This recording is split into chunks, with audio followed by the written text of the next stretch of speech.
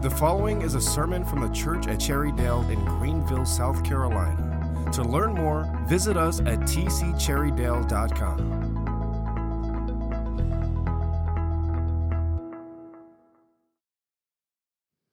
All right, so what is the goal anytime we pick a teaching series and kind of the church calendar? I think kind of in three buckets, each beginning with an E. What are we running after? What are we going to run after in this series and really in all of them?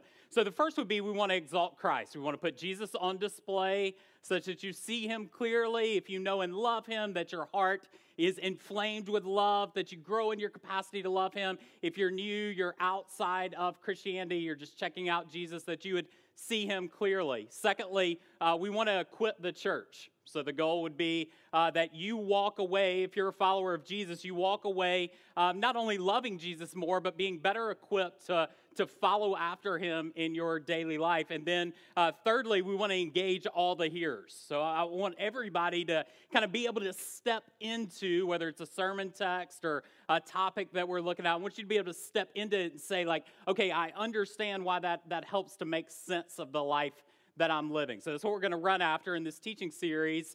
You ask for it. And my subject this morning is, what about doubt? Each week we're going to look at a different kind of question, a hot topic as it relates to the Christian faith. And when I speak of doubt this morning, what I'm not talking about primarily is doubt related to questions of, am I a Christian or not? So like personal doubt, am I saved? Can I lose my salvation? But rather, we're talking about doubts as it relates to the truthfulness of Christianity or to some of the major tenets of the Christian faith, that kind of going back to the Genesis story. Did God really say, and then filling in the blank with whatever the issue is that we're discussing? What I want to do this morning is kind of set the scene for the series, but also tackle a subject like what about doubt? Is it a sin for me to doubt?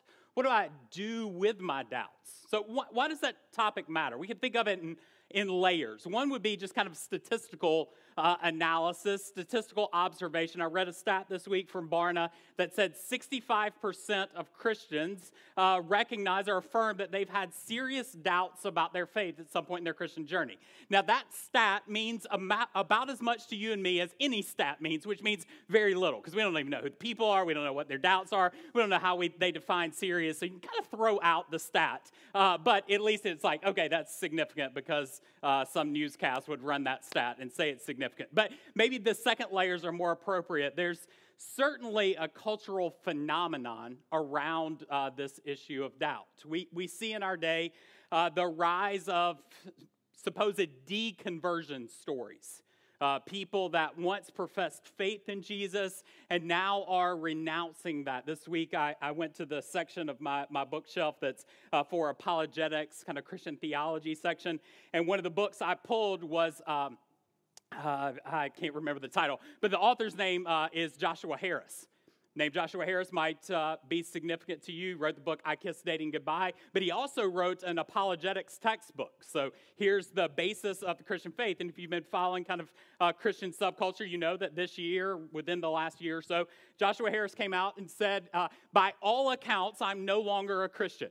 So renounced the faith, walked away, pastoring a church, having written. We could point to people like Jen Hatmaker. We could point to Rhett and Link and kind of podcast fame. People that said, I believe, but I don't believe anymore. Okay, so there's some significance to that. But perhaps the bottom layer of this is what really gives this subject some resonance for us, and that is our own personal stories. Like we have friends or family members who really get caught up on some of these significant issues. As we talk about the problem of evil, as we talk about what do we do with the issue of sexuality, as we talk about the gospel and politics, like these are issues that are hang-ups, and perhaps for some of you, they're issues that are hang-ups. So this has real personal appeal for us to get to the bottom of our doubts and be able to say, like, how do I handle them? What am I supposed to do? So to tackle that subject, I want you to turn to 1 Corinthians, and we're going to start looking at verse 18. 1 Corinthians, verse 18, and we'll go to the end of that chapter, though I want to camp out most specifically on this first verse. So verse 18 of Paul's letter to the church at Corinth. As you're turning there, we can set a little bit of context. We're not going to walk through the entirety of 1 Corinthians, but I think of the letters to the church at Corinth a bit like my practice when my kids come back from spending overnight at their grandparents' house. Okay? If you're a parent, you know this reality. You send them away, they're doing their thing, and then they come back home, and you're like, all right, we got to reestablish some things, all right? There's some ground rules. There's some ways that you talk to mom and dad. We don't get milkshakes after every meal. Remember, this is what it means to be under authority. Paul's been with this church. They are kind of getting sideways in their understanding of the gospel, and particularly some practices within the church. And so Paul's writing letters back to these people that he deeply loves, trying to establish them in their faith. And he appeals in chapter 1, he talks about just some of the chaos in the church. If you let your eyes drift back to the paragraph before what we're going to consider, he says, you guys are getting all jumbled up. You're following after all of these different people, all these different leaders. There's factions in the church. You're divided. And then he writes in verse 18, for the word of the cross is foolishness to those who are perishing, but it's the power of God for those who are being saved. Let's read it again. For the word of the cross is foolishness to those who are perishing, but it is the power of God to us who are being saved. Now, my brain is weird.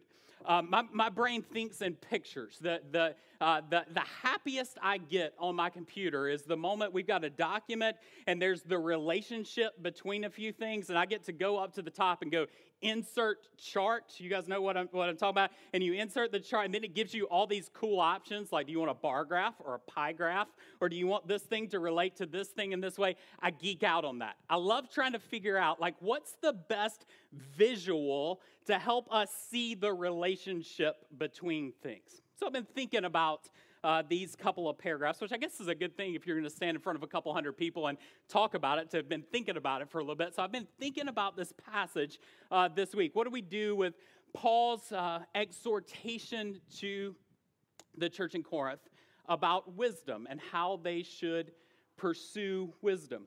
And to run after that, I kind of built my own PowerPoint this morning. So we don't have PowerPoint. We're outside. We can't do that. But I got a little working illustration for us that at least helps my mind capture what's going on in this text. So Paul is going to begin by establishing something about God's wisdom. So if we start here on the far side, we're going to establish that this is the place of God's wisdom. Now, we don't have time in our passage this morning or from the stage to unpack this idea of what is God's wisdom, but track the fact that Paul is writing to the church and he's saying, hey, you are pursuing all sorts of alternative paths for wisdom, but I want to establish what is the path to get after God's wisdom. Now, we don't have time to get to, is there a God?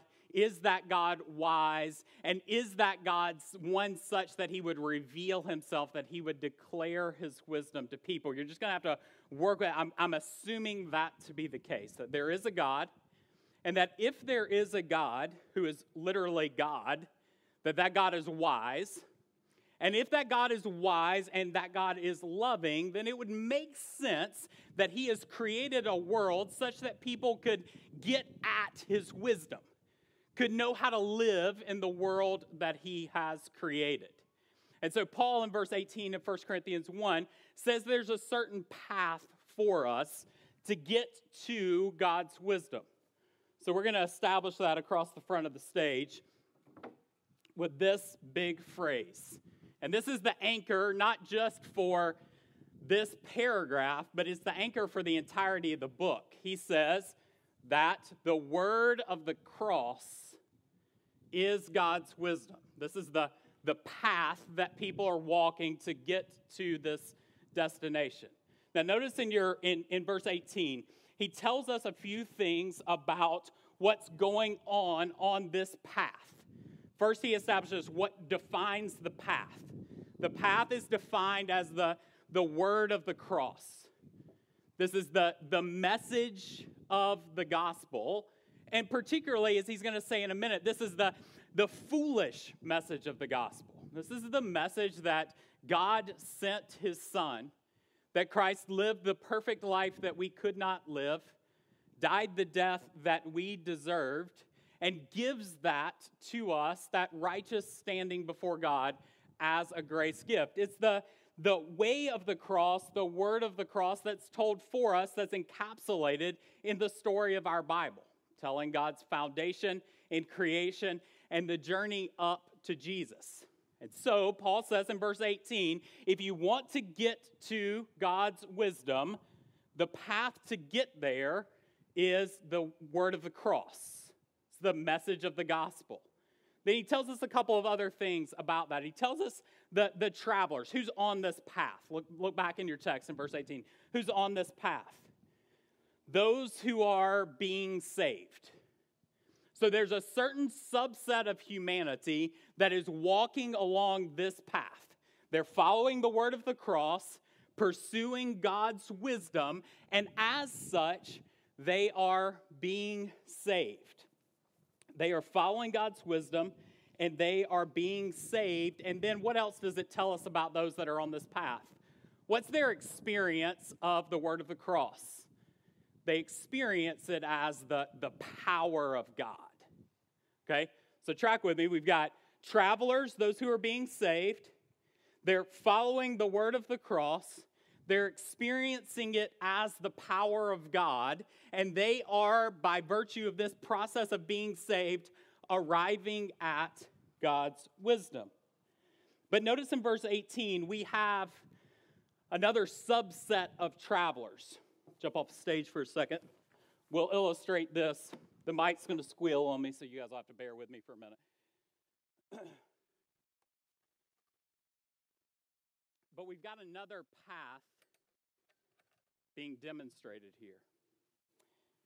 And we're not told a ton about this path, but we are told that there are people on a different path in verse 18. Those people who are on a different path are those who are perishing. They're walking a different path to get to a different destination. We can define this as human understanding. So the people that are on a different path, there are those who are perishing, and they're walking a path toward human understanding. And we're not told in verse 18 like what defines that path that we're walking, but we could sum it up and maybe some language like I've written on this sign, if you can't see it, language like feelings.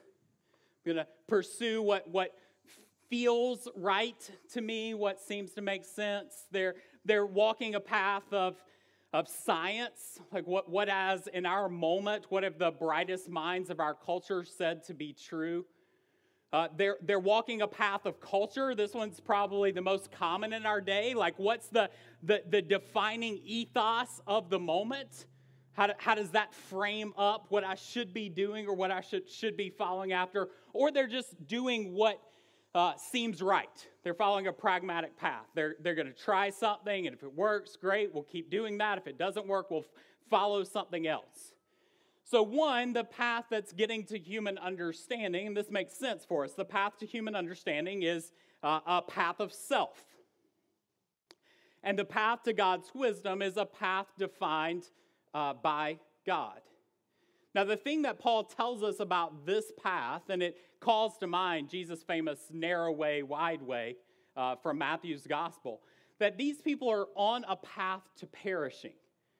Now, they wouldn't say it as such, but Paul is making a claim about them that they would not make about themselves, that the destination of following an alternative path from the way of the cross leads to death and destruction. Look back in verse 18. He tells us one thing about what these people are saying while they're walking the road.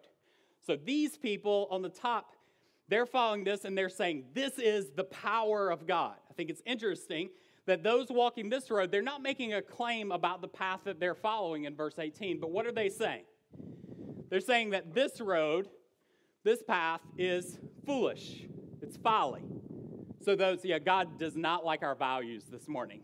He's just blowing them over. I'm just kidding. So They say, power of God. Those walking this road say, you're fools. Now, I want you to hold that idea because we're going to return to it in just a minute because I think it's going to be important to frame up how we understand doubt. But turn back to 1 Corinthians and let's keep reading. In verse 19, Paul says, for it's written, I'm going to destroy the wisdom of the wise. I'll set aside the intelligence of the intellect. Where's the one who is wise? Where's the teacher of the law? Where's the debater of this age? Hasn't God made the world's wisdom foolish? Let's stop there again for a second. So what's Paul establishing? He's saying something about the travelers that are on these two roads. And basically, if we were to summarize it, we'd say it this way. The people that are walking this road is not who you would expect to be walking this road. So let's imagine for a second we had a neutral observer standing in the middle of these two paths. And the neutral observer with his cultural eyes was making a judgment call about the people that are walking these two paths. What does Paul establish in verse 19 and 20? That neutral observer is going to get it entirely wrong. Because what's he going to say? This wise, teacher, intelligent. What's he going to say about those walking this road? You're a fool. This doesn't make any sense. This is foolish. So the neutral observer in our text would get it entirely wrong, which makes this incredibly difficult for us because the neutral observer at this moment is our dominant culture. We're kind of fish in water, experiencing life from the perspective of this neutral observer. And so we get caught up in the judgment call that's made by this individual, the one who is wise, the intelligent, versus the fool. And Paul writes that this neutral observer is going to get it wrong. Why? For since, I'm in verse 21, in God's wisdom, the world did not know God through God's wisdom, through wisdom. God was pleased to save those who believe through the foolishness of what is preached. For the Jews ask for signs and Greeks ask for wisdom. But we preach Christ crucified, a stumbling block to the Jews and foolishness to the Gentiles. Yet to those who are called, both to Jews and Greeks, Christ is the power of God and the wisdom of God. So the question then is, all right, so we got a neutral observer who says this is wisdom and this is folly. But we got people on this road. So the question is, how do they get to this road? Paul's answer in verse 21 to 24 is the grace of God. The grace of God is what takes someone who's captivated by this path and places them on the road whereby they believe the word of the cross and pursue God's wisdom.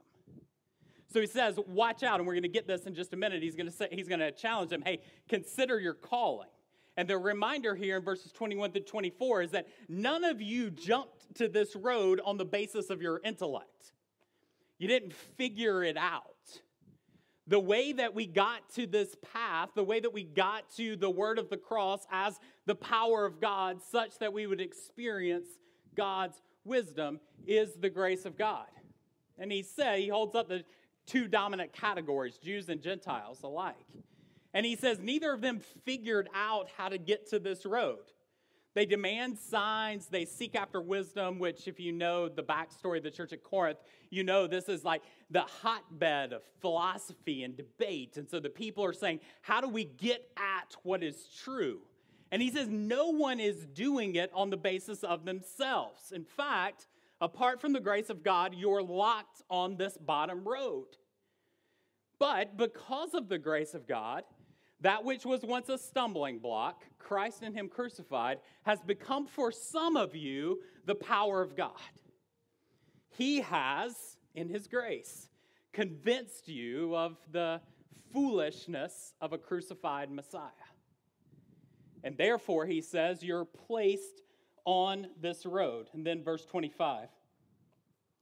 Because God's foolishness is wiser than human wisdom, and God's weakness is stronger than human strength. So here's our contrast. Here's the great contrast of the passage. God's wisdom versus human understanding. Kind of quote finger, human wisdom. And he says, God is both, what does verse 25 say? God's way is both wiser and stronger. But friends, that is not how it appears. And this is the rub for us. The appearance, at least as travelers on these roads, is to believe that the way here is actually wise. And this is where I think, remember back in verse 18, Paul says, what are these people saying? Those people up there are fools.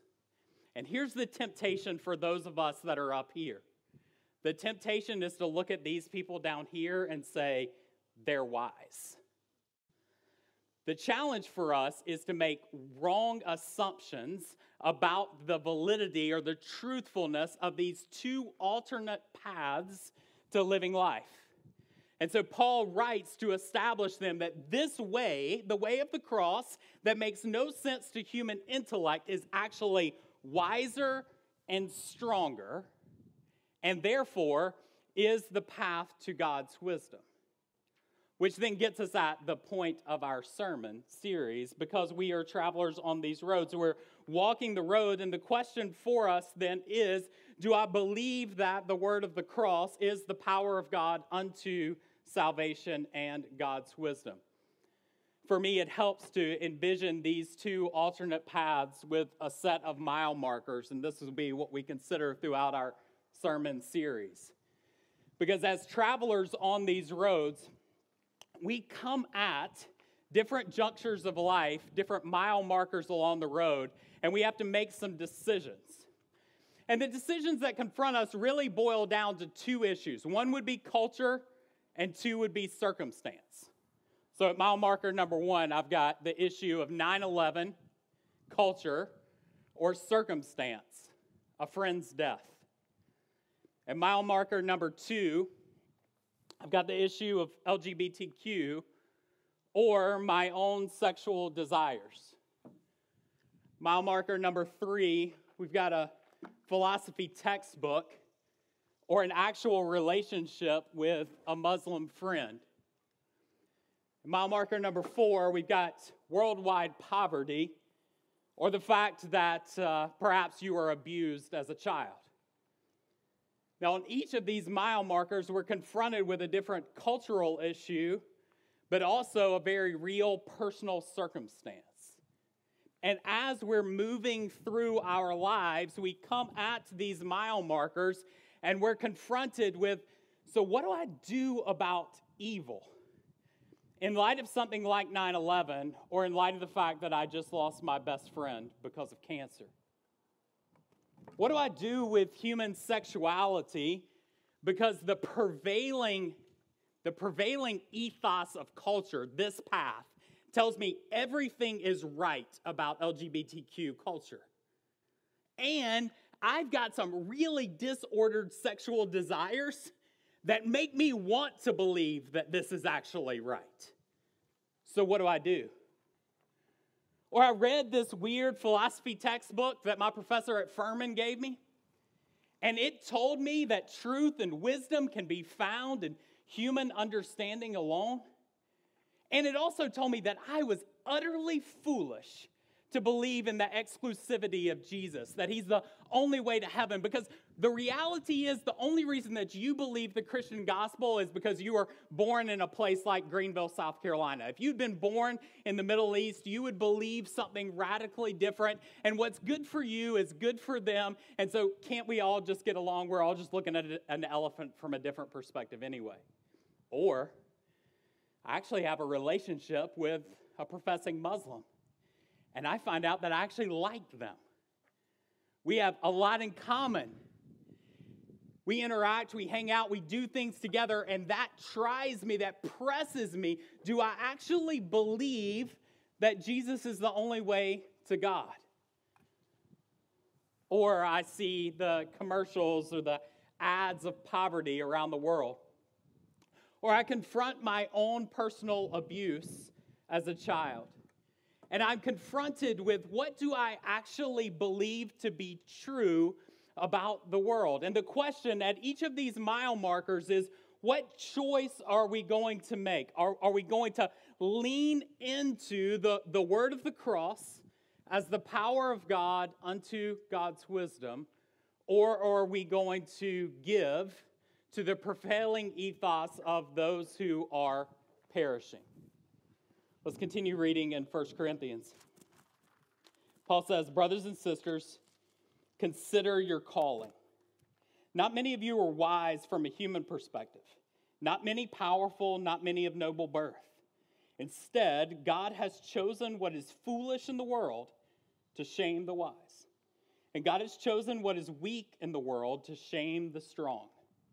God has chosen what's insignificant and despised in the world, what was viewed as nothing, to bring to nothing what was viewed as something, so that no one may boast in his presence.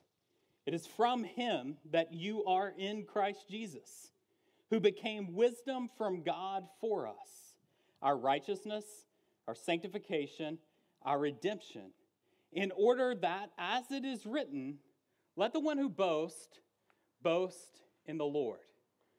So what does Paul exhort the church to do, and what's our challenge as we move through this series? It's the phrase there in the first verse we read, to consider our calling.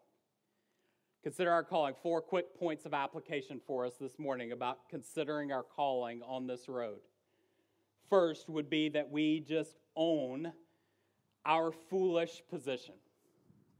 That we own or accept our foolish position. This doesn't mean that we check our brains at the door. It doesn't mean that we don't think carefully about the truthfulness of these issues and why they matter. But it does mean that we are recognizing something, that this path, the way of the cross, the word of the cross leading to God's wisdom, is never going to make sense to the prevailing ethos of the culture. We're never going to get to the point where everyone that looks in says, oh, I get it. That makes perfect sense. That lines up. So to the extent that we try to figure it all out, we try to make it palatable to the broader culture, we end up giving. So we want to acknowledge our foolish position. Secondly, we want to lean into God's defined path. That's what we're going to try to do through this teaching series. We're going to try to lean into the word of the cross, the truthfulness of Scripture, because it is the power of God unto salvation. Thirdly, we're going to acknowledge our limited perspective. We're going to acknowledge our limited perspective. We're going to recognize that as travelers on these roads, it's hard for us to see clearly. So at the end of the day, the truth that we're purporting is going to be based on faith. We're going to trust in the truthfulness of God's word. And then fourth, we're going to try to journey with some traveling partners. Going to try to journey on this road to God's wisdom with some traveling partners. These roads, the temptation to stay on this road or leave that road and go down here is so compelling that without some traveling buddies, we're going to be in trouble. So we're going to admit our foolish standing, going to acknowledge our limitations, we're going to depend on God's path, and we're going to lean in with some traveling buddies, believing that the word of the cross, the message of God unto salvation, is the pathway to God's wisdom. And that's exactly what we're given in these consistent reminders of the beauty of the gospel. We sing songs, we hear sermons preached, and we receive the elements of the Lord's Supper, which is what we're going to do now. We receive these elements as a reminder of the foolishness of what we who are in Christ believe. Those who are distributing the elements can go ahead, and the band can come on up and get ready to lead us as we sing. These elements, as they're distributed to us, they're a reminder for those of us who receive them that we have, by faith, trusted in the foolishness of a Messiah as the path to God's wisdom, that our salvation, that the entirety of our lives is banked on the way of the cross, the message of Jesus. And as we confront really challenging issues that make us doubt, that bring questions to our minds, that we're returning time and time again to God's defined path with some traveling companions to renounce the foolishness of the world, even though everything in us says that that is actually wisdom, and pursue the wisdom that God has provided. So this morning, as you receive the elements, as they're passed to you, if you would take a minute to once again kind of double down your commitment, your faith in the truthfulness of what God has said to be true of Jesus. And then in just a moment, I'll lead us to observe the meal together.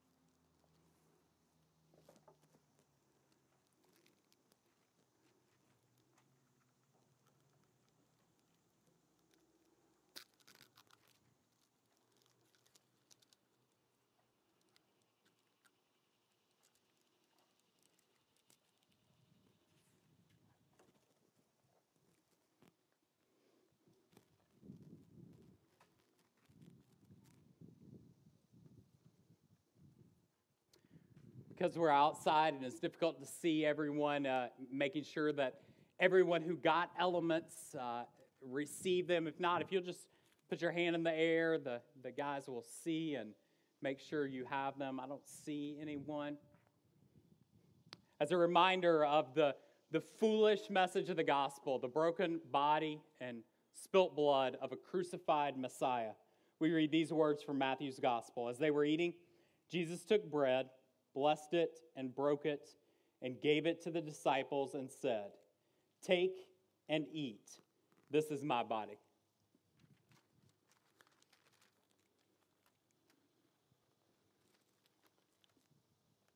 Then he took a cup, and after he'd given thanks, he gave it to them, and he said, "Drink from it, all of you, for this is the blood of my covenant, which is poured out for many for the forgiveness of sins."